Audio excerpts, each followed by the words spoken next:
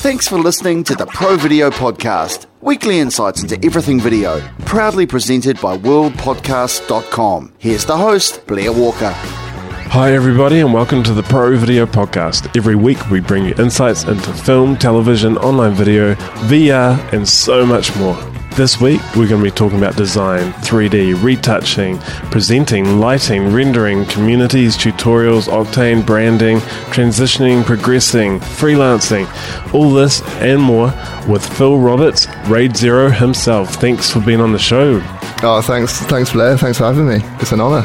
We met online, as so many of my recent connections with everybody in the community has been through Twitter and various other communities and things. So do you mind sort of explaining to everybody what you do and your place in the industry? Yeah, well, so I'm actually a creative retoucher and I have been for the last nearly 10 years now. It was around January last year. That's when I started dabbling in the world of Cinema 4D. The kind of work I was doing at work, like it wasn't always creatively fulfilling. And I knew a lot about CGI and 3D and the processes and the pipelines and all that sort of stuff from like running teams and working on that stuff as well. That I kind of made the decision. I was just like, well, I know a lot about it, but I can't actually do it myself. Yeah. So that's when I started like looking into different 3D programs and what was the best fit for me. And I was quite kind of active on Instagram and things like that. And these things used to come into my feed, you know, like Beeple and people like Locked and Loading, like David Brodeur and things like that, where they'd be doing dailies.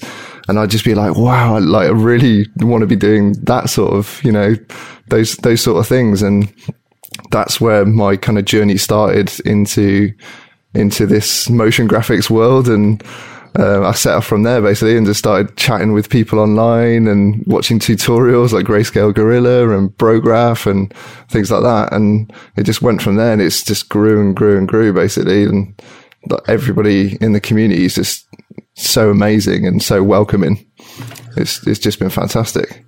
It's definitely one of the main things about motion design that I see from so many other creative disciplines about how supportive and how giving everybody is, which makes it so much easier to grow yourself and feel comfortable asking those questions and that growth.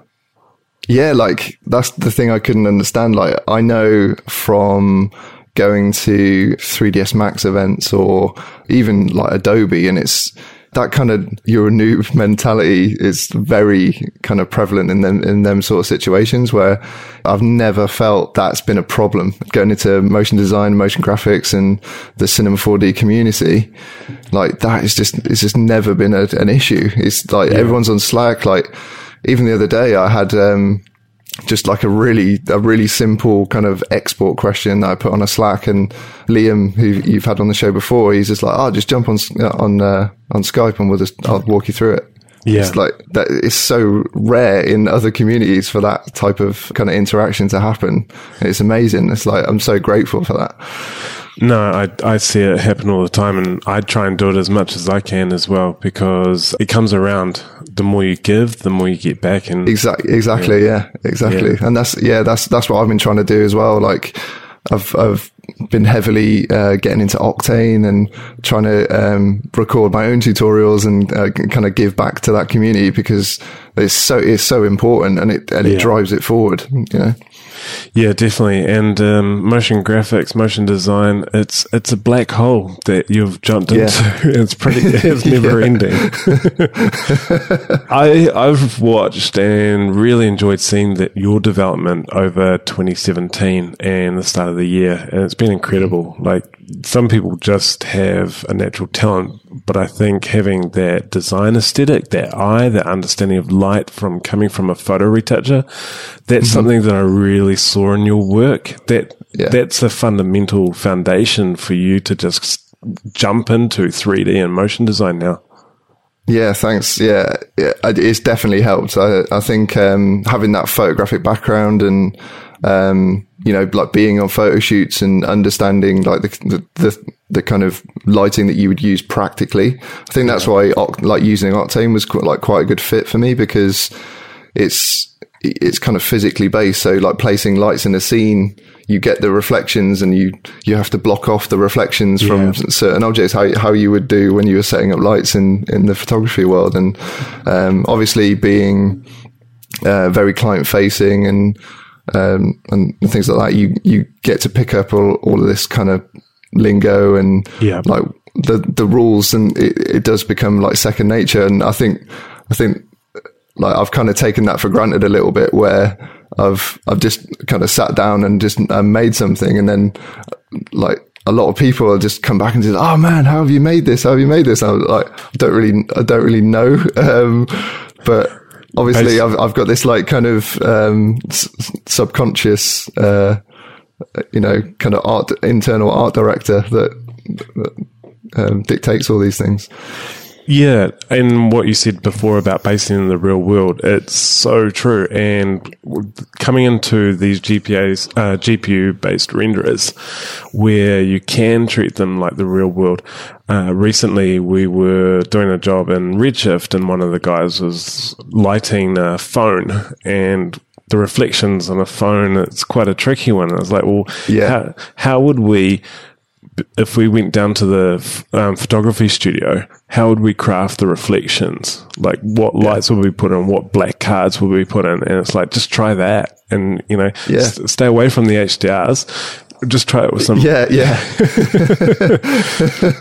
That's it. It's just working those things out. And we actually did recently, place I'm working at the moment, we do a lot of automotive retouching work and animations and things like that. We actually hired a photographer. He was a automotive photographer to go into a studio and get all the CGI guys out of their seats, like out for a day, and just show them how to practically light a car. And a lot of them were amazed at like how much of it in a studio is bounce light. There isn't any kind of direct lights actually shining at the car. It's all like shot on a white cove. Everything's bounced up into the walls. And if you want to get those like wet lines and those glossy kind of looking cars, it's the exclusion of light that helps you get those, having black cloth and on just like coming up the side of the car. Those sort of things that you could just see the lights going off in their heads. Like, oh wow, never really thought of that. Yeah, you see all these guys coming back and like trying all that indirect lighting and stuff, and it helps. It definitely helps. Turning all their lights around away from the car, bouncing it off, and bouncing it back again. Yeah, and it's in the real world, it's because literally the physics of light and exponentially. Getting that distance, but getting that volume and that area of light. You physically can't do that if you're having it right there next to the object. Yeah. It's such a cool subject. We won't spend the whole hour talking about lighting, even though I could. I do love it that much. But you're talking about tutorials and training and how important that was for you to take this transition from photo retouching into the world of computer graphics and motion design. And I'm seeing you producing tutorials online now in such a short period of time. And that's what I think is so cool, that so quickly, with the tools available and the knowledge that you have, you've gone from student to helper, teacher, supporter as well. Yeah.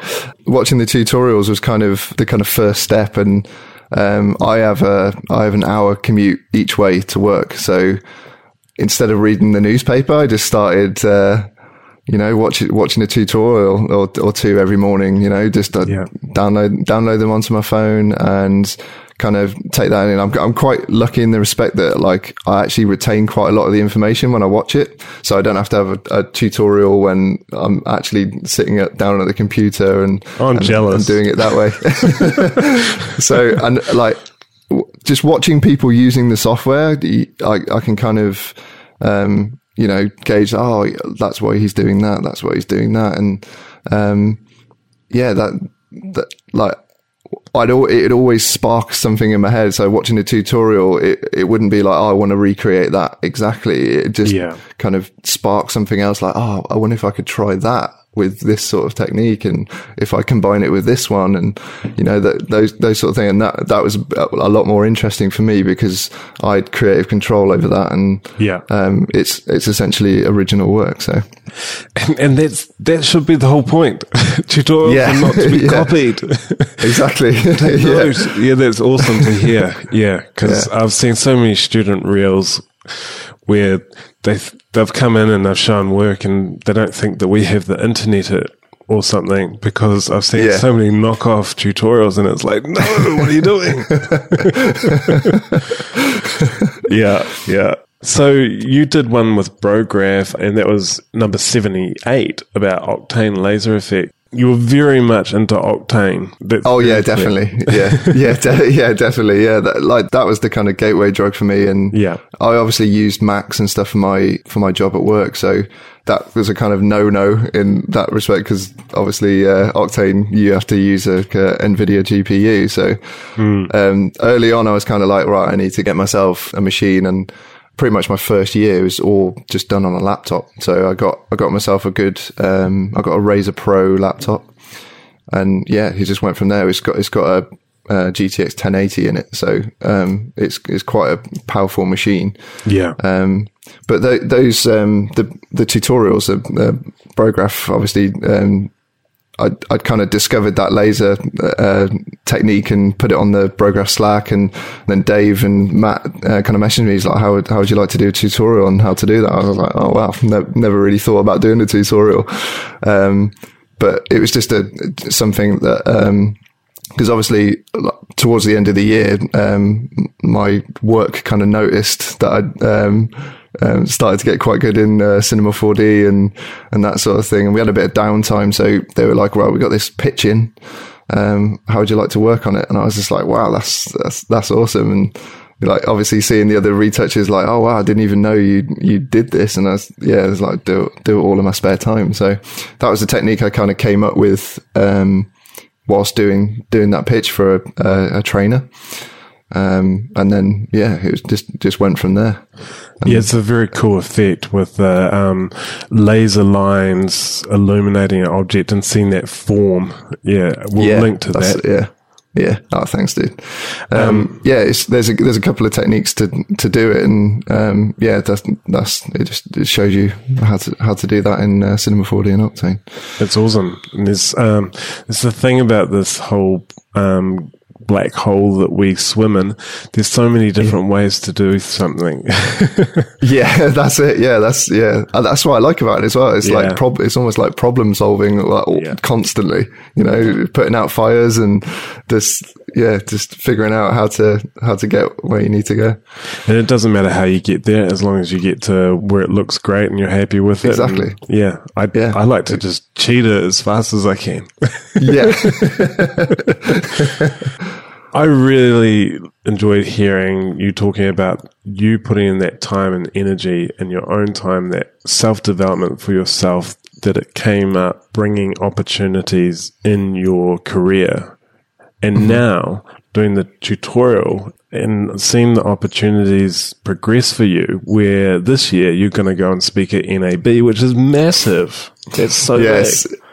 It's such an honor and such a whirlwind kind of to get to that point. And I was watching NAB last year, just watching all the guys talk. And if you'd have told me then that I'd be actually presenting the next year, I definitely wouldn't have believed you.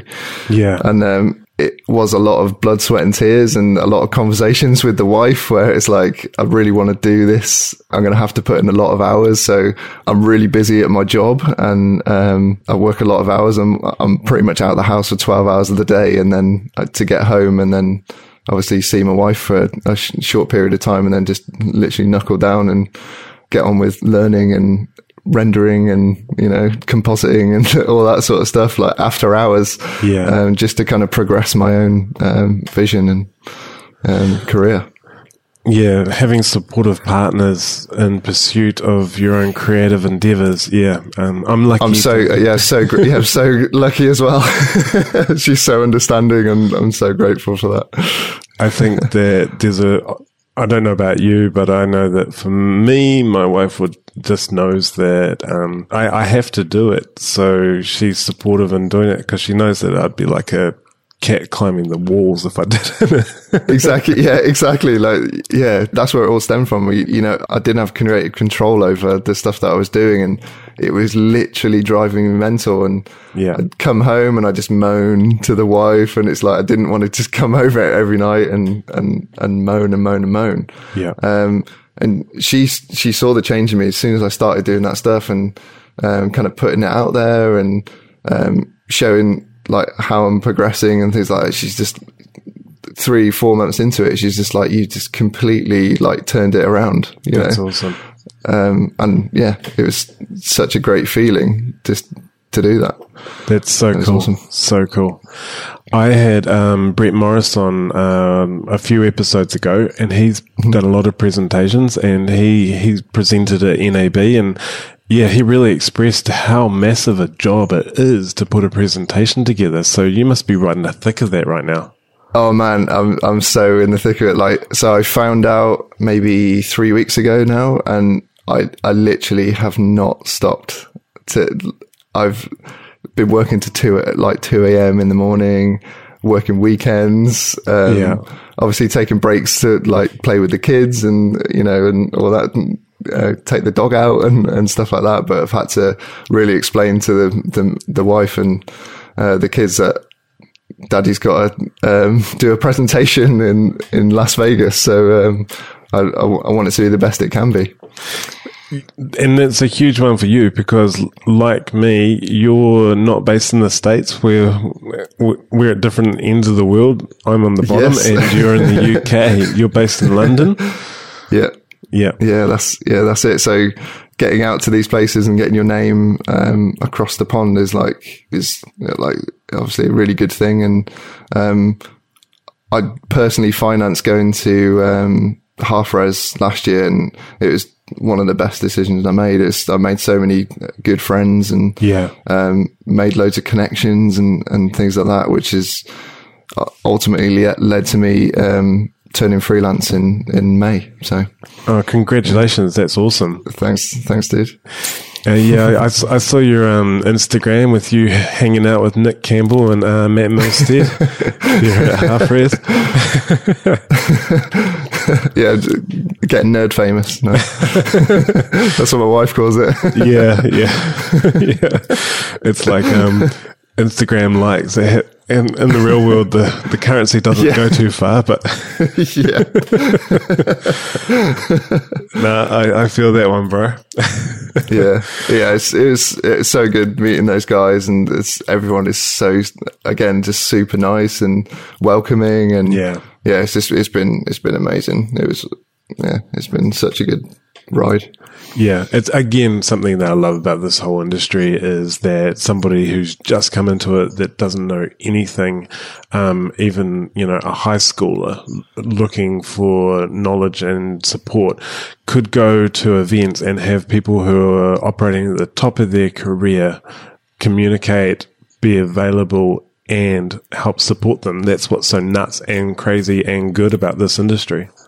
Yeah, that's the thing as well, and I've been to universities and kind of spoke about this where not everything is about just going into a school and getting an education. It's learning yourself and also going into communities where other people that you like are doing the same sort of job that you want to be doing, and just kind of meeting those people. And because I think there is quite a big gap between schools and universities and actually real jobs. Yeah. And like what I was trying to do is I've done a couple of talks in universities where I kind of explained like it is a lot of hard work. You don't just walk into a job, and it's those kind of things that we're looking for when we're hiring juniors and interns, that they have that passion, like that they've kind of done it on their own. They've kind of made that effort.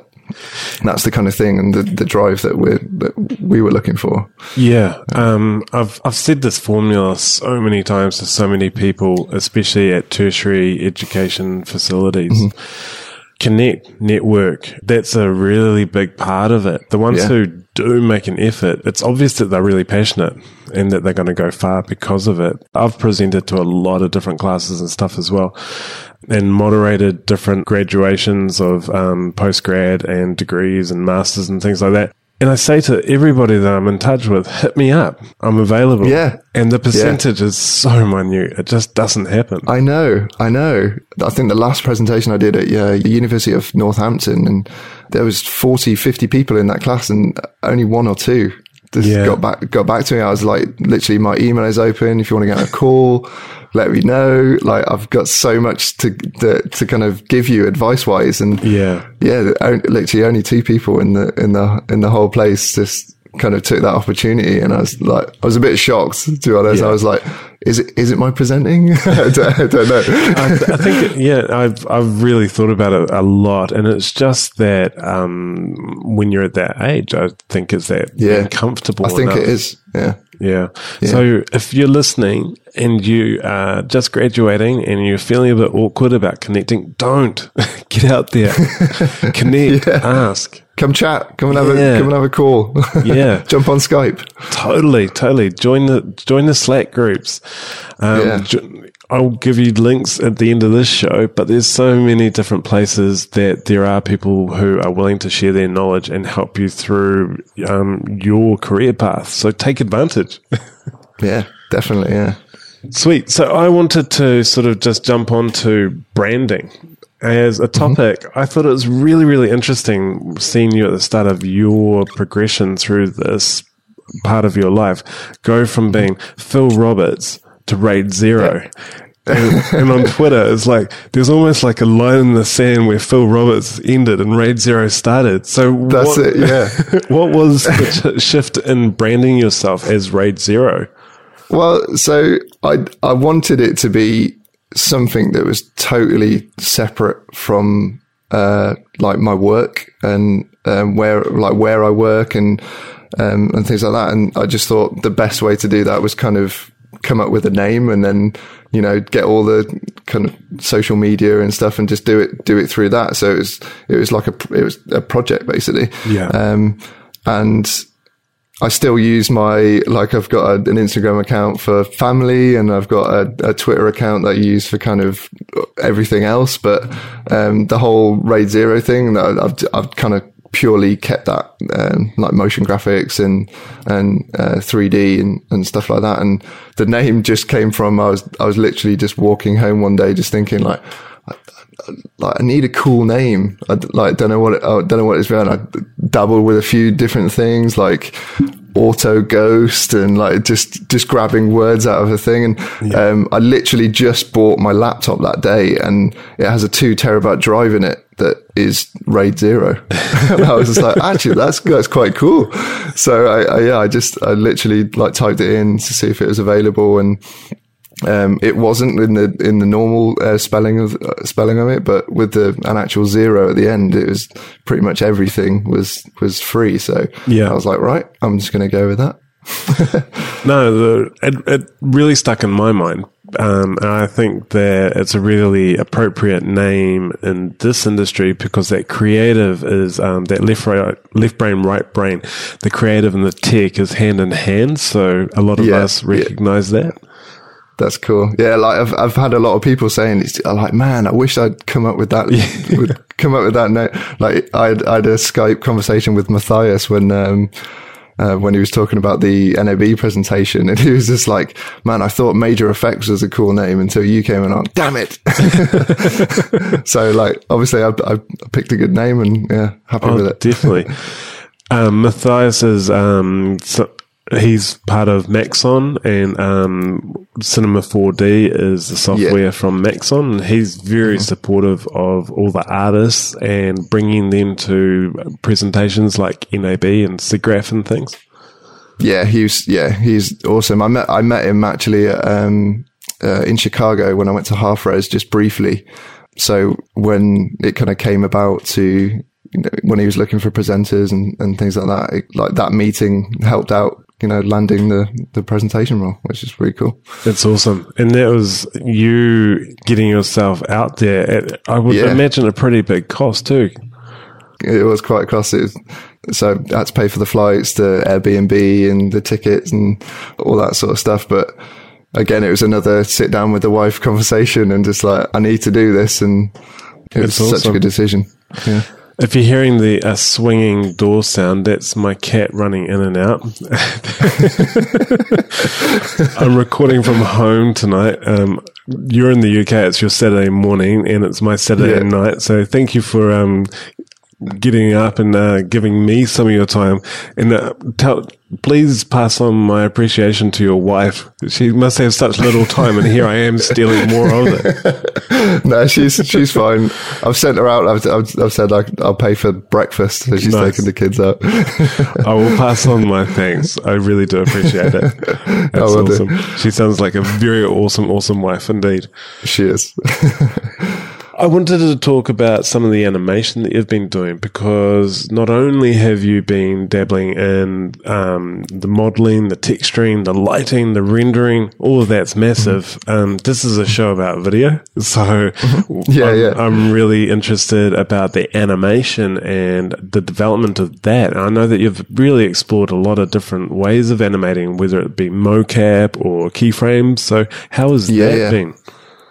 Man, it's like that's probably been one of the hardest things to kind of pick up, because it's a whole different world. Like I'm used to one frame essentially, and kind of figuring out like what frame rates I need to be using and exports and all of that stuff. Like before you even start the animation, it has been like quite a tough ride, and it's again just going through tutorials, what's right, what's wrong, why it looks wrong, adding like a little natural shake to your cameras, and linear keyframing against easy ease, and all of those sort of terminology. And that's been one of the most difficult things to pick up, and I still learning that all the time. What's a good camera? Yeah, I've been doing it for like almost 20 years, mate. I'm still learning. So it never stops. But there's some there's some tools coming out, like Grayscale Gorilla's got their new Gorilla Cam plugin, which is interesting. Yeah, for the overshoot, like, I'm really interested in that. Yeah, and I really want to actually chat to the guys when I go to NAB, because I definitely have some ideas on like what features they could have in future releases. Yeah, which would be quite cool. I think that would always be up to hear that. Definitely. And similar to the discussion that we had earlier about lighting and going into a real studio, I spent a lot of time shooting and filming. I think that brought that appreciation of what a real camera does into animating the camera, where it's a personality and a presence or in itself, but at the same time you don't want to, it's a fine balance of adding some life and interest, but it not being so intense that it's unwatchable. Yeah, exactly. Yeah, I think I do have a little bit of experience kind of overseeing these sort of projects, where we'll get projects in that kind of go across print, web, animations, and like they're multi-delivery. So as a kind of creative lead, I'd kind of set that project up and sit with the animators, sit with the comp artists, and kind of go through that. And you do get a sense of what kind of looks good and what kind of works and what doesn't. So again, I think like some of that is a little bit of a subconscious kind of thing, and but doing it yourself is totally different than sitting behind someone and going, no, I don't think that looks realistic. It's totally different. Now I'm not sure why, but when it's right, I'll know. Oh God, I'd never want to be one of them people. I have enough of that at work. I'm interested to know about the compositing that you do, because we've got an awesome team of retouchers at FCB New Zealand as well, and I'm always in awe of what they can do to a still image. But I see their Photoshop files and I'm like, whoa, that's just blown my mind. There's so many layers. There's so many adjustment layers, effects, mats, everything. Are you bringing that into your work in Motion, or is it just trying to get it out of Octane as close as possible? No, definitely. I'm used to getting renders from 3ds Max and V-Ray. So having that kind of flexibility where you can rebuild your whole scene just with different render passes on different blend modes and things like that, and having all that control where you can change almost even the direction of the lighting through the passes that you get, so when I started obviously using Cinema 4D and rendering out, Octane pretty much gets you 80% of the way there. So you can render kind of utility passes out of Cinema, out of Octane, to kind of get masks of different materials and things like that. And what I started doing in the beginning is just taking one frame into Photoshop. I kind of get it looking where I thought it looked good. And then I'd open it up in After Effects and do the same sort of things and learn how, right, I've kind of masked off that area. Like, how do I make masks in After Effects? How do I animate that mask across a timeline? Because obviously the guy moves, or the spaceship moves, or something like that. And, just getting all of those effects. And like, I still kind of work in a Photoshop sort of way in After Effects, where I'll have an adjustment layer and I'll put my effect on that adjustment layer, and then I'll do another adjustment layer for a different effect. So I've got that flexibility where the effect isn't actually connected to the footage. It's connected to a separate thing that I can turn on and off, That sounds like the wisdom of a man who's had too many flattened layers and can undo something. Definitely. It's all got to be parametric. It's all got to be undoable. Yeah. No, love it. That man walking through, I'm just literally seeing your animation of your space guy walking through the corridor. Amazing lighting, man. That was thanks, really dude. sick. That was actually one of the kind of first things I used. The Mixamo, the mocap data for the Adobe. mocap. So I started using that, and I had a guy that I textured, and I was like, oh wow, this is amazing. You can just literally take the model and put it into this software and then get out all these different animations. And I was just like, this is where I'd I kind of got a guy and he had a walk cycle, and then it's just like, I'm just going to create a whole scenario around this now, because this looks amazing to me. So I just created that. I actually used some of the French Monkey, who's such an amazing resource of stuff. Quite early on, I bought his Tech-It pack and his Retina pack and all of these textures that he uses, and I was able to kind of use those in that corridor scene.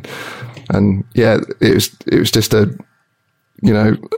lots of things to learn, like how do I move the camera down the corridor, how do I make it feel natural, and how do I get the lighting to stay with the guy as he's walking, and all of these things without it feeling like there's lights following him. And there was lots of things in there that I learned at the time. It was the longest animation that I'd actually put together, so it's the render times as well. It's right, this is going to take 12 hours or something to do. So it was quite a learning experience, that one. And it's the best way to learn. Just get in there and do a project and have a vision and execute that. Yeah, shout out to Constantine, the French Monkey. He was on an earlier ed of the podcast.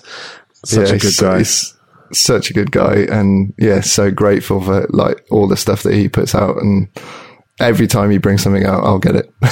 Pretty much. Yeah, me too. Yeah. When you were talking just then, it reminded me something I've talked to a lot of schools who are trying to teach 3D and motion design especially. I think with 3D, being a 3D specialist artist, learning all the different disciplines quite deeply is important. But for motion design, where it's more about the graphic design and motion design in, say, a 3-year course, I've really felt that the schools shouldn't be like giving them a very thin layer of knowledge across everything and then saying, now do a big project. Actually giving them a lot of constraints or pre-built aspects so that they can then flourish, and then that still has a level of quality. So taking a walk cycle, perhaps they're not going to be animators. So taking a mocap walk cycle, which allows them to actually understand and think about the lighting and the cameras. And I've thought of this so many times, and it's frustrating. And then another project, giving them all really nicely lit environment where there's some simple colors and it's just it's a striking look, where they're actually animating simple objects and really focus on the animation in its purest form. Yeah, I don't know. I've said this so many times, it gets me frustrated. Yeah, I know. That it just sounds like when you're in these industries, it just sounds so obvious, and I don't know why it doesn't like trickle down. And maybe it isn't because enough people are speaking in universities, or the people that are teaching don't come from those industries. Like I don't know. Yeah, but it is frustrating because I know from my experience at uni, I was kind of let down by my university experience, and like having those projects that it was literally like your time to flourish, and getting those constraints when you get people come in from a studio and they have a project for you to get on with. That's like, that's how you solve the problems. That's how the problems crop up. Yeah. You know, sometimes you can't really teach those sort of things, but you can teach ways to kind of solve them together, you know? Yeah. This is a team sport, and it's very collaborative for the bigger projects that we do. And I think that understanding that it's not, the likelihood of doing everything yourself is so small. So why would you put that onto someone who hasn't even graduated yet? Yeah, exactly. Yeah, exactly. Yeah. Me on my soapbox again. Anyway. Different ways that you can really grow fast, and I've seen you develop really quickly over the last year. It's just a matter of putting the hard work in, but having some really creative briefs and opportunities to just try and experiment are really key, I think, too. And what I liked seeing was some of your rando renders from last year, such as the David Ariev inspired watch scene, which is pretty awesome. Yeah, that was such a cool thing, and it just came at the right time for me, that I was kind of, you know, sitting at home, and you do sometimes just sit at your computer and it's like, I know I want to learn something or do something, and you kind of stuck with an idea, or it's just too open-ended, or, you know, and that just came at such a good time for me. And it's such a cool idea that you just take two random words and put them together, where it'd be like, I don't know, a Coke can toaster or something like that, where it just gives you those constraints that you're just like, right, how am I going to tackle this? Like, what does the toaster look like? Is it going to have Coke like written on the side? Like, need to UV it or texture it like in a way that Coke label is going to stay on the side, you know? Or is like it a toaster that pops up with Coke instead of toast? Yeah, exactly. So everyone has everyone has a different kind of take on that, and it was such a good thing for me, and kind of to try different styles, different things, and get those like kind of curveballs that you would get in the real world. Yeah, definitely. So it's really good. So, for you guys and girls who don't know what a rando render is, that's Brograph decided that they were going to create a web page where you can go and visit and click the rando button, and it will just give you two options. Sometimes it's a material, or sometimes it's a aesthetic, or a style of another artist. And you can jam those words together in any way that you envision. And like you said, Phil, it kind of just puts your head into a space that it just wouldn't normally be. Yes, it's fantastic. Definitely recommend doing that. Shout out to the Brograph boys. I love those guys. they're awesome. I'm always just chatting to them on Slack and Skype and things like that, and try and help out as much as I can, and give some back. And they've got some new projects coming up, and hopefully I'll be helping a lot more doing those sort of things as I go freelance as well. You have to jump into the Pro Video Slack, mate, now that you've been on the definitely, show. Yeah, definitely. Sweet. Yeah, there's some good conversations happening in there as well. So you never have too many Slacks, I say. I know, yeah. It's a good release from work, just going in there and seeing what people are chatting about, and it's usually random. It's usually really random. And now it's time for the Pro Video Picks. This is the time of the show where we go into the Pro Video Picks. So, Phil, what would be your Pro Video pick for this week? So, because I do a lot of hours at work, and I do a lot of hours when I come home, kind of sleep and energy is like a big thing. And I found that actually going to the gym is one of the biggest kind of factors in your energy levels and kind of well-being, and kind of stamina in that respect, where you can work those sort of hours and still feel awake and still feel like you're contributing to the work. So I try to get to the gym like 3-4 times a week. I usually go on my lunch break at work, so it's in the middle of the day. I get back and awesome. carry on working. Yeah, great pick. I'm trying to get up early and do a bit of a workout in the garage before work. It's a good time to listen to a podcast. So definitely, yeah. That's where I get most of my podcast listening done. Yeah, awesome, bro. Following, who are you following? It could be a website, TV show, podcast, anything you'd like. So I pretty much every day I go on to cgchannel.com. It's just basically just got news and stuff. It's not necessarily just like cinema 4D and motion graphics. It's kind of all over the industry. So, like what kind of new technologies are coming out, what plugins, people's work, and all of these sort of things. And it's just kind of an amalgamation of all of that stuff just in one place. And I pretty much get into work and I'll just go straight on that and just kind of, it's almost like reading the newspaper, but for the 3D world, Yeah. It's good. A massive time suck if you let it. That's like. Yes, definitely. Yeah. Yeah. In inspirational videos, really love to see what videos our guests share, because there's so much content out there. So to point the audience into the good content is always a plus, I think. So what would be your inspirational video? So recently I've been trying to put together my own show reels. I've been kind of looking at the types of show reels that people put out there, and one just completely stuck out above pretty much everybody, and that was Twisted Polly show reel.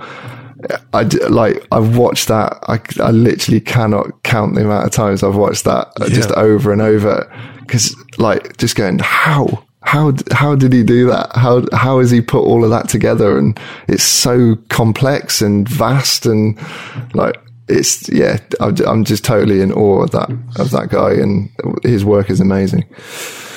Totally agree with you there. When I saw that reel come out, I was blown away. And he's worked on so many great projects. Tim Clapham was on from Hello Lux and Lux last year, and Nate's Twisted Polly worked on the the Sydney Opera House. What was that project? The Lighting the Sails. So they have every year they have a massive festival, and I'm blanking on the name of that. Anyway, it'll come to me tomorrow. But it was an amazing piece. And Nate's was part of the team doing that. And Rich Nosworthy is another motion designer who worked on that with Tim and Mike Tossetto. Can't forget Mike from Never Sit Stills. Never Sit Still. there's no stills in that. But yeah, I totally, getting back to Nate and Twisted Polly, it's like his work is so beautiful. It's so bright, so vibrant. Yeah. That's what always strikes me. You know, some artists and motion designers have quite a dark, moody aesthetic, and his just feels so full of fun and bright and color and energy. I know, yeah. It just makes me want to do that, like more of that kind of like colorful work, and like just seeing that. I was it was amazing. Yeah, no, it's an awesome pick, and something that everybody can strive to try and get to that level of work is exceptional. So awesome. Okay, so. Sorry, I'm just completely blanking. Give me a second. This is the bit that we cut out of the show. The bit when the host gets a massive brain fart. Okay, all right, composed. Where do you find inspiration and influence? What would be a source of inspiration for you? So, I like to go to the cinema, and especially when there's a kind of a sci-fi film or like in something in that genre, you know, I'm definitely like way more on the kind of sci-fi end of the spectrum in terms of like taste, and you know, like things I would like never guess from your work, mate. Yeah, and that's just a massive influence, and watching like stuff like Blade Runner and you know, Star Wars and things like I've always done it, and like even since I was a kid, I've always kind of teetered towards the sci-fi sort of films. So yeah, that's always been a massive inspiration, and like the concept art and like all of these things that kind of contribute to those films is so interesting. I'm always buying, you know, the kind of the books that go with the film of the concept art, and watching the behind the scenes, like how they did it. And yeah, it's so fascinating to me. Yeah, so much amazing artwork going into these films, and such a resurgence in the last few years of science fiction. You know, there's so many either quite technical style designs and also quite abstract with all these nebulae and things like that. It's quite beautiful. Yeah. Where can everybody follow you online? So I'm mostly on Instagram and Twitter. So that's @RaidZero. So it's with an actual zero at the end. But I'm pretty much on all the kind of social media and Facebook, and I'm pretty active on the Prograph Slack as well, and soon to be on the Pro Video Podcast Slack as well. Wicked. Thanks for the subtle plug there, bro. Love it. You too can join the Pro Video Slack. There'll be a link to that in the show notes, as well as Phil's Instagram links and all the links that he's mentioned in the Pro Video picks. And a big shout out to Matt Lloyd again. Thanks so much, bro, for helping me out with the show notes. Appreciate it every week, and I know that you're giving up a bit of your week to help out for the show, and it just means a lot to me. And so everybody listening, click on those links. Matt's put a lot of work into putting these together, so it's a valuable resource for you to instantly go and check out Phil's work and all the other links that he's mentioned today, whenever you're actually listening to this podcast. See, me and you, Phil, we're in that kind of like thing where it's today for you, but it's tonight for me. So over the show. It is literally a 12-hour difference, isn't it? Or 13-hour difference now. Or something. Yeah. That's nuts. Yeah. So crazy. Yeah, it's I think I'm starting to feel it a little bit, getting a little bit of that kooky crazies, but I've expanded out the Pro Video picks in recent weeks just to get a few different ideas happening, and one of them is who the guests would recommend to come onto future shows. So, Phil, who would you think that I should ask to be on the show in the future?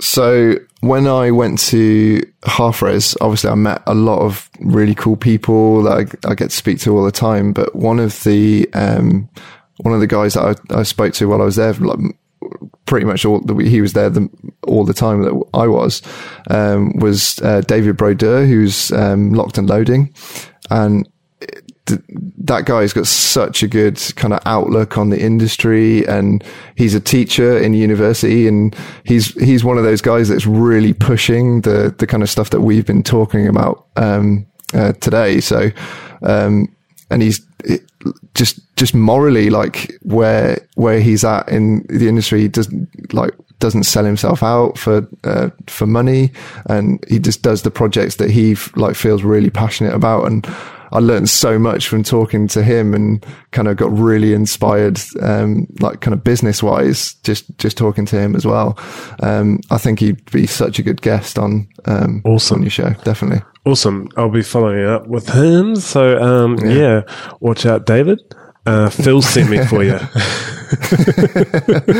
No, I know Locked and Loaded really well, and a real mix of actual client work, but also a lot of personal projects with it's quite scientific-y, not scientific-y, science fiction-y, organic animations, very trippy work sometimes, yeah. Yeah, it's cool. Yeah, it's really cool. And he kind of paved that kind of genre's way, you know. A lot of people kind of saw that and tried to copy the sort of techniques and stuff like that, but he just moved on into something else, you know. It's really good. Yeah, it reminds me of Joel from Mad Microbe. Mad Microbe, they do some amazing science, medical animations.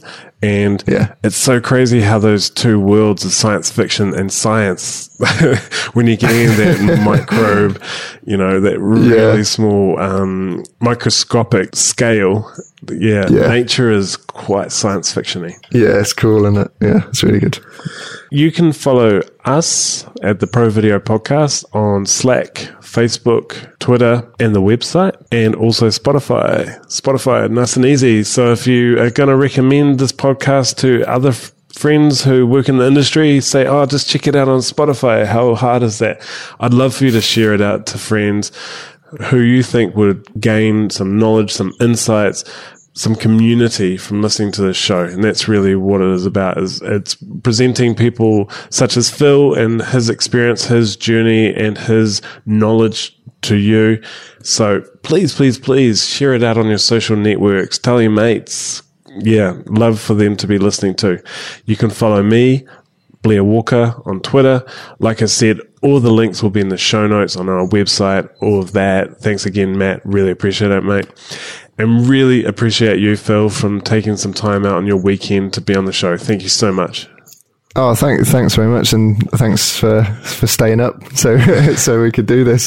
Finally, I know it's been a quite a long time in the making. So thanks for sorting it out. No, it's thank you for being on, and it's not that bad at all. I work in motion, you know, late nights. Hey, it's just it's a real honor, and really appreciate it. Thanks very much. No worries. Thank you. Yeah, like you said, it has taken us a while to sort of make it click. I've found that, you know, I've just got some guests that I've had in the pipeline for literally a couple of months. So thank you for persisting with me. That's all right. Big fan of the show. So wicked, bro. Well, I'm looking forward to watching you at NAB. I won't be able to attend. If there's any sponsors out there that want to fly me over to NAB, I wouldn't say no, but I'll have to watch it for this year. You'll kill it, mate. You'll be awesome. So thanks, dude. We'll have to do a catch up after and sort of get a first time experience presenting. Yeah, that'd be great. Wicked. All right.